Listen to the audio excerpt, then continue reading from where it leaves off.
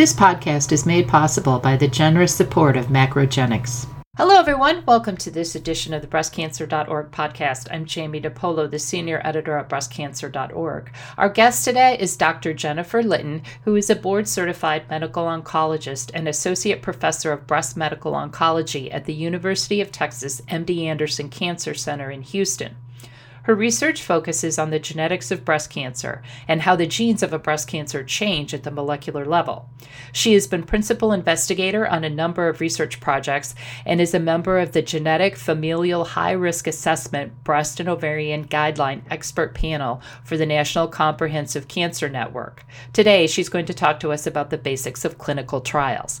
Dr. Litton, welcome to the podcast. Thank you very much for inviting me. Just in case anyone is not familiar with clinical trials, can you sort of briefly explain to us what exactly a clinical trial is and why clinical trials are important, especially for breast cancer research? Absolutely. So a clinical trial is a very structured way of evaluating or testing either a new medicine, a new test, like a blood test or a device, with the hopes of improving upon what we're currently doing. Specifically for breast cancer, we've had many trials that have changed the standard of care that women are receiving today. Years ago, we did tests for Taxol and looking at new chemotherapies, and now multiple new trials looking at different ways of treating breast cancer, new targeted therapies, new immunotherapies. So we may have a trial to look at either a new drug that's never been tested in people before, or a new way of using it for breast cancer, or trying to see if that new drug might be better than what we're already doing. So what happens is a protocol is written. It is not just an idea and it goes right to patients. This is a very detailed document, and there's a detailed background. There has to be a great scientific rationale of why you want to ask this particular question. And this usually details what's happened in the past, what we know up to now, and what do we know about whatever it is we're testing. And a lot of times it may be a new drug.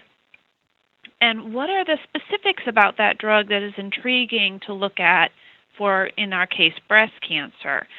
So after the protocol goes through the background about why and what do we know so far, there's a very detailed study plan. How are we going to ask that question? What is involved for the patient? What is involved for the monitoring? And then we also ask for collaborations with our biostatisticians who will go through and make sure that if we ask people to participate in this study, are we going to structure it correctly, have the right number of participants to adequately answer that question? And the plan will then also include eligibility. So who are the patients that we are specifically going to ask that question in? And there's also exclusion criteria. Now, often these are not meant to limit patients from participating because we do want to open trials, but this usually are around safety issues. So, for example, in an immunotherapy trial with a brand new immunotherapy agent, patients might be excluded if they have an autoimmune disease that's active, and we think that from what we've seen in the toxicity to date for that those people might have a higher percentage or chance of getting harm. So it is a very thoughtful way of trying to minimize risk to the best of our ability. And then after this huge plan is written, and these are not small documents, it then goes through a very rigorous set of regulatory requirements to really make sure that the question is adequate, that it's appropriate, that it's scientifically valid and should be asked, and that we're really trying to monitor and protect the participants and monitoring for safety to the best of our ability. Just to confirm, it sounds like any of the improvements in standard of care that we've seen in breast cancer are all due to clinical trials. So any new drug that gets approved, anything like that, it's all because of a clinical trial. Everything that we do now in practice, with new drugs is because a clinical trial happened before. And we're always trying to improve on what we know, who we can help, to improve survival rate. I mean, that's the end goal, to improve survival and to decrease toxicity from what we're doing. And so every incremental step has happened because people participated on the clinical trial, and we were able to understand how to do things better. I know clinical trials have different phases, usually talked about as phase 1, 2, and 3. Sometimes those are combined, and sometimes there are letters after the phases. But could you sort of briefly tell us, just as far as stage 1, stage 2, stage 3, just briefly what each one does? Why are they separated out that way, and why is it important to have each one of those phases? Absolutely. So, in somewhat more of a general term, the phase 1 studies, these are usually the very first time we're using this drug in humans, and we're trying to understand the toxicity of the drugs. Now, it might be also that we've used these drugs a lot of different times, but maybe we're combining them differently than we've done before, or we're using them in a new way or a new dosage than we've done before.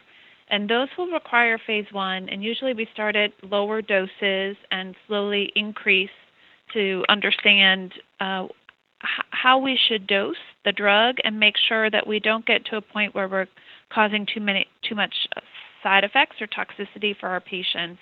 And that really informs not only the tolerability of the drug, the toxicities, but what's the dose that we need to move forward if this drug looks really promising to the next phase. And the next phase that we look at are phase 2 trials. Now, these can be single-arm, they can be randomized, but their biggest question is overall efficacy. How well does this drug work? Does it look like it has enough of a signal that we really should continue to investigate this drug? And we usually continue to get more information about the side effects and side effect management. If the drug still looks very promising in a phase 2 trial, it can move on to the phase 3, and these are usually randomized trials that compare the new drug, in this case for breast cancer, versus standard therapy that's currently in the guidelines. And so patients will get randomized to the standard of care, which is what they would get off of a clinical trial, or participate in the clinical trial and be randomized to get either the investigational agent or the standard of care. And that is really the gold standard of understanding if the new therapy is better than what we're currently doing. If a new drug, say it's in a phase 3 trial, and it works well, but it's just about as well as the standard of care, who makes the decision then whether it should go forward and be an option, or somebody says, oh, it's really not any better, so why should we move forward? Is that the manufacturer of the drug? Well, I think a lot of things come into play for that. So maybe even if something is just as good as the standard, what if it's easier for the patient to take? Or what if it's so much less toxic than what the standard? So even if it's just as good, but for some reason it's benefiting the patient, I think that's really important as well. I also think it's important that, every advance that we make doesn't mean to add. Sometimes some of our advances is to see where we can actually de-escalate and make things easier on our patients if we can get the same outcome for them. I think a classic example of that has been in patients with HER2-positive breast cancer, where we've actually been able to take away some of the toxicities with some drugs in patients with smaller tumors, and really concentrate on the targeted therapy as well. And so I think that there's a lot of ways that we need to look at What are we testing? Why are we testing? And in the end of the day, the question is, does it benefit a patient? I mean, there are certainly trials that are quote-unquote positive, where a statistically significant number pops up and says, yes, this is better. And yet, you do have to put in the rule of common sense where, is that change in, survival of the difference of 1 week worth the toxicities that agent adds, or not just the toxicities, but also potentially if it doesn't make them feel better, but is so expensive, you will see physicians choose not to use those drugs. So it's a very complex question. At the end of the day, I think that, caregivers, patients, and a lot of times drug companies can be aligned that, it has to provide some benefit, even if the outcome's the same. If the outcome's better, but it's so toxic that it's hard to take, that might be a challenge to make that drug be one of the ones we tend to use. And so, looking at the totality of the data by, the medical community, the patients, patient advocates, I think are really important here. Eventually, obviously, going to the FDA, who will make that final decision whether or not it has an indication, will play a huge role. How do you as a researcher receive approval to do a clinical trial? I know there are institutional review boards at clinics, and then there are also national review boards. I know it's very complicated, but if you could sort of give us a hint as to how that might work. I think that's a great question, because I assume not only for me as a researcher, but as a patient waiting for a trial, it can be very frustrating at how long from the idea to the first time a patient can go on the trial actually takes a while. But if you think about how important getting the trial right and making sure it is, all the safety assessments are in place, it is important not to just rush right in. Okay, so after you write that entire protocol that we just talked about early, and this is a very detailed document, it's usually, in the hundreds of pages for a lot of these drugs, you then, well, I can tell you at my institution at MD Anderson, before it even goes to the regulatory, our group will discuss it first, the concept, before we even start writing, because we all have to be in agreement that this is an important and worthy question that we want to get behind. And I think at the end of the day, once you have to ask a question that you could see, is it going to move forward and help someone, and is it a worthy question?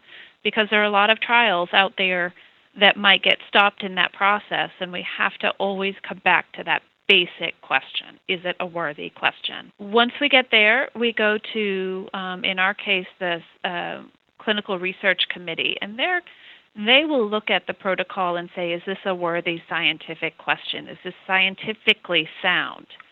If it goes through that, then it goes to the internal review board. Now, the internal review board will then review everything, the informed consent, the safety, the language, the inclusion, the exclusion, and decide whether it's safe to proceed. Now, I will say that at each of these steps, the investigator is getting feedback and having to respond to each of these steps, and they're being reviewed by different investigators who are not involved with the study. Once the IRB approves, it can be something that can move forward and then go ahead and activate with a very large research team, usually a data coordinator, a research nurse or research coordinator, the regulatory who's putting all of the required paperwork into the required FDA reporting. And in some cases, if it's a brand new drug, it might have to go to the FDA first and make sure that the FDA feels that it's safe to proceed, and then they can come back again with more review and more questions. And once they say safe to proceed, you can go ahead. Or it might go to a big cooperative group, and these tend to be these big phase 3 trials we just talked about, because it's really hard for any one group to do the studies we need to do to push this research forward for patients. And so large groups such as the Alliance and SWOG and ECOG that the NIH helps to run and fund really helps bring investigators together across the U.S. And then we have many collaborators in other parts of the world that come together in bigger research collaborations so that we can ask questions that can be done in a timely manner, but also ask across different groups, not just in U.S., but other countries, and making sure that we're seeing similar outcomes.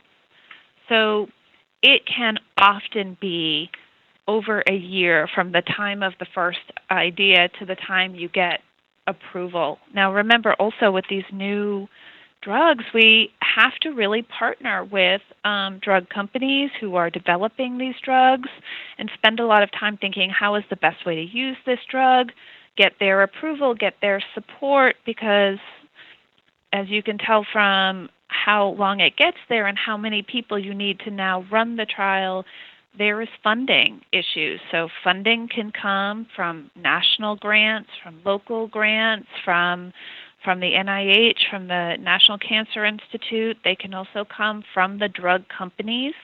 I know it looks like these drug companies might be sending a lot of money to specific people at an institution, but they send it to that person to go to actually run the trial. So it goes towards all the patient care and the running of the trial.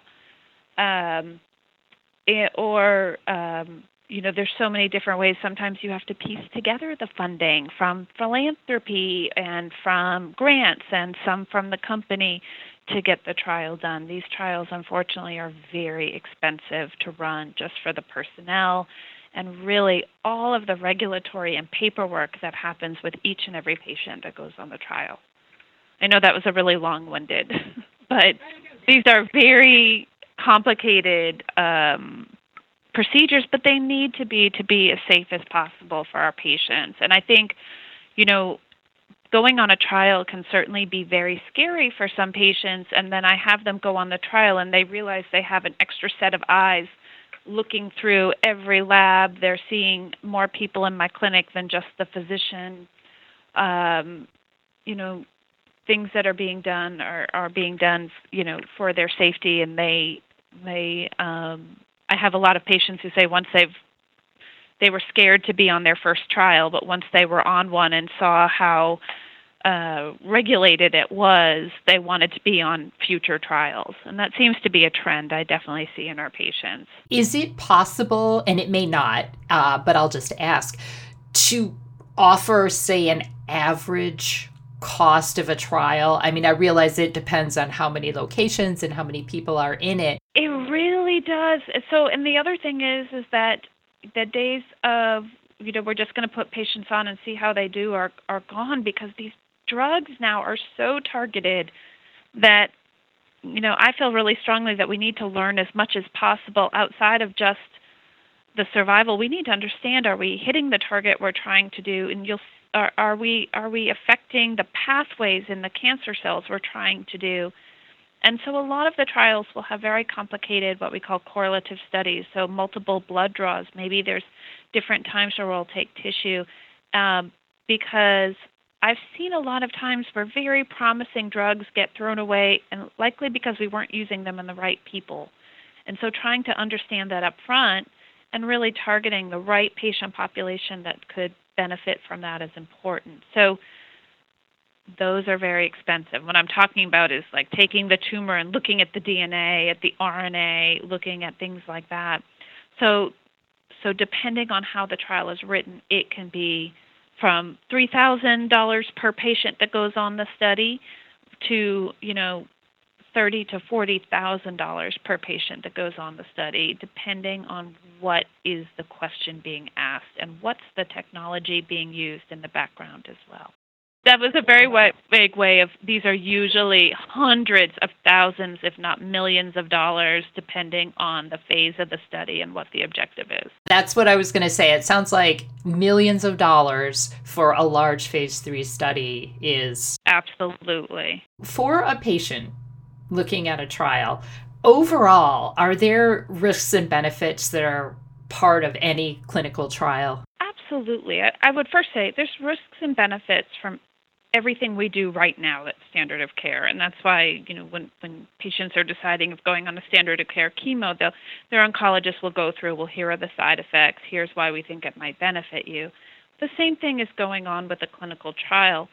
And it's very clear to say, well, here's what we know about the side effects, but we're going to be monitoring it. The benefits are that we're hoping to do something better than we're currently doing, and that they might have access to this drug years before it would be, ready outside of a clinical trial. The risk is that the drug might not do what we hope it does. And the only way we'll know is if we put it into a clinical trial. That being said, any person that's in a clinical trial, if they're having too much toxicity or it's just too difficult for them in whatever way, they should talk with the investigator, but they're not obliged that they have to stay on if they're having problems with the drug. And I think that's one thing people say that they're worried about is like, well, if I sign up and it's horrible, I'm stuck and I can't get out. Absolutely not. Any participant has the right to withdraw from their consent for continuing on the study, and I think that's really important for people to know. The risks obviously can be side effects or unexpected side effects or the drug not working, and that's why usually patients on clinical trials are watched at frequent intervals, with safety being evaluated at very frequent intervals. Is there a rule of thumb or a checklist that would help somebody decide if she is a good fit for a clinical trial? Do most doctors or oncologists, are they available to counsel their patients on that? Do they suggest that a patient might go on a clinical trial? I certainly hope that people are understanding the importance and encouraging patients on clinical trials. And one of the things I will tell you is that even though I'm at this academic institution, I have a very busy clinical practice as well. And this is totally aside from this question that you put to me, but I do want people to understand, with the advent of the electronic medical record, with the number of patients we're seeing, with the decrease in medical oncologists, with the needs that we're trying to meet, it is very challenging now to fit in extended times to counseling for clinical trials. And we have to just acknowledge that as a situation across our country right now. I can tell you as a physician, clinician, I have significantly less time with my patients than I did when I started my career to meet the needs of the patients I'm trying to see, and also all the regulatory now on the back end with the paperwork that needs to be done. That's not my institution. I'm talking about medicine as a whole in the U.S. now. When we first started with coding, there was, a certain number of different codes. In breast cancer now, there's over 1 million, and you have to spend time looking for, was the cancer in the upper or the outer quadrant? It is an extensive difference. That being said, I think that breastcancer.org and organizations like you are going to be invaluable to our patients to have a place to go to look for why should I be in a clinical trial, and maybe help for guidance to supplement what we can do in the clinic. What we do at my institution is that we will look at patients before they come into clinic. If there's a potential clinical trial, we'll ask the research coordinator to be ready to speak to that patient if the patient's interested as well, in addition to what the physician will talk about. I think that talking to their doctor or nurse practitioner that's caring for them would be their first step. I think clinicaltrials.gov and I think sites like yours are going to be very helpful at trying to find potential trials. Now, one of the questions we do see quite a bit on our discussion boards is questions about care in a clinical trial and how that works. And I'll sort of throw in the added question too that's also there as far as insurance coverage. So people wonder, do I still see my regular doctor? Do I have to only see the doctors that are doing the study? What if I have an emergency? And then how do I talk to my insurance company about it? I can't speak for every practice, as every practice will probably do this differently. I will say that for every clinical trial, there is a very important piece of paper called the 1572. And what that is a list of the people that can care for the patients while they're on the study. So, for example, in my institution, my entire breast cancer group is on that for every study so that we can all care for the patients on each study. It does require training to each of us for each of the study, especially for updates, so it is very time intensive. In other practices, they might have a limited number of people on that piece of paper who are specifically trained to care for the patients on that study. And so they might need to see a different doctor during the time that they're on that trial, but that would be very site-specific and very protocol-specific, so that's a great question for them to ask. As far as the funding, now, usually for these trials, anything investigational are not charged to your insurance, but the standard of care, the patient visits, the standard of care that we would be doing whether or not you're on the trial usually is. And you can understand where it has to be that way, or else for the expense we wouldn't ever be able to do a trial. But anything investigational, anything outside of the standard of care should be charged to the study and not to the patient. Now, many states have great regulations saying that people who are on clinical trials there should be supported by their insurance companies. Unfortunately, there are several states where there isn't a law protecting that, and so what we will do at my institution is we will call and get clearance from that particular person's insurance company to make sure that they can participate. But I certainly wish for a day that all patients can participate regardless of their insurance. But we're not there in 2018, unfortunately. Just to clarify, I know you talked about standard of care being covered by insurance. If a person is part of a study and say the study is looking at standard of care, say a chemotherapy combination versus one of the chemotherapy drugs given along with a new experimental chemotherapy. So the people who would be getting the chemotherapy arm in the trial would that be billed to the insurance company, but the people who were getting the test It might be a little more complicated than that. If the drug is FDA approved and it's a standard, that's probably, unless the protocol specifies that one way, it could be, it's standard, it would be charged the way it normally would. Now, there might be extra blood draws that we wouldn't normally do if the person wasn't on the study, or there might be an extra imaging test that isn't on the national guidelines of how we would normally treat. Those should be then charged not to the insurance, but to the trial. So the question is, for the patients, they're going to see what they normally would be seeing had they just, be continuing on their treatment.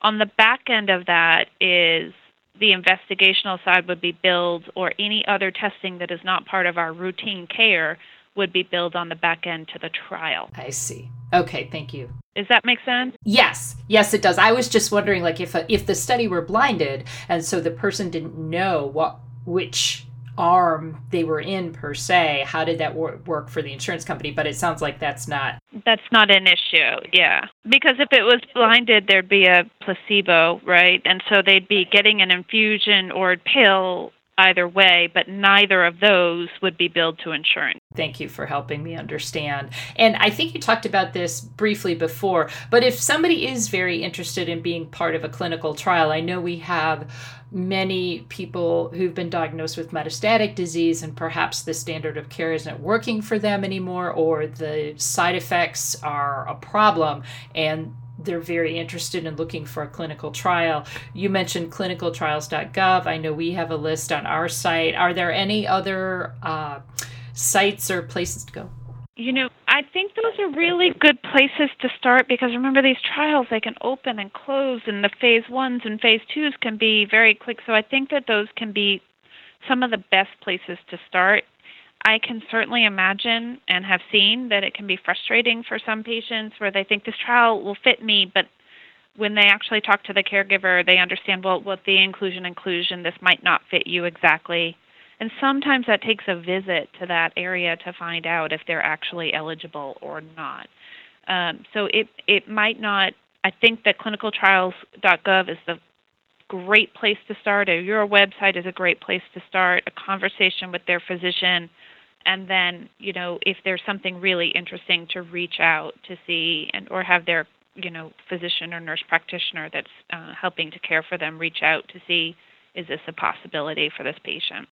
One other thing, we certainly here at my institution, we might say, okay, well, we'll take care of you while you're on this trial, and then you'll go back to your local oncologist and do your standard of care there. And sometimes I have patients that do standard of care, and then when it's time to change therapy for their metastatic breast cancer, come and check and say, oh, you do have a trial. I'm going to stay with you, do a trial.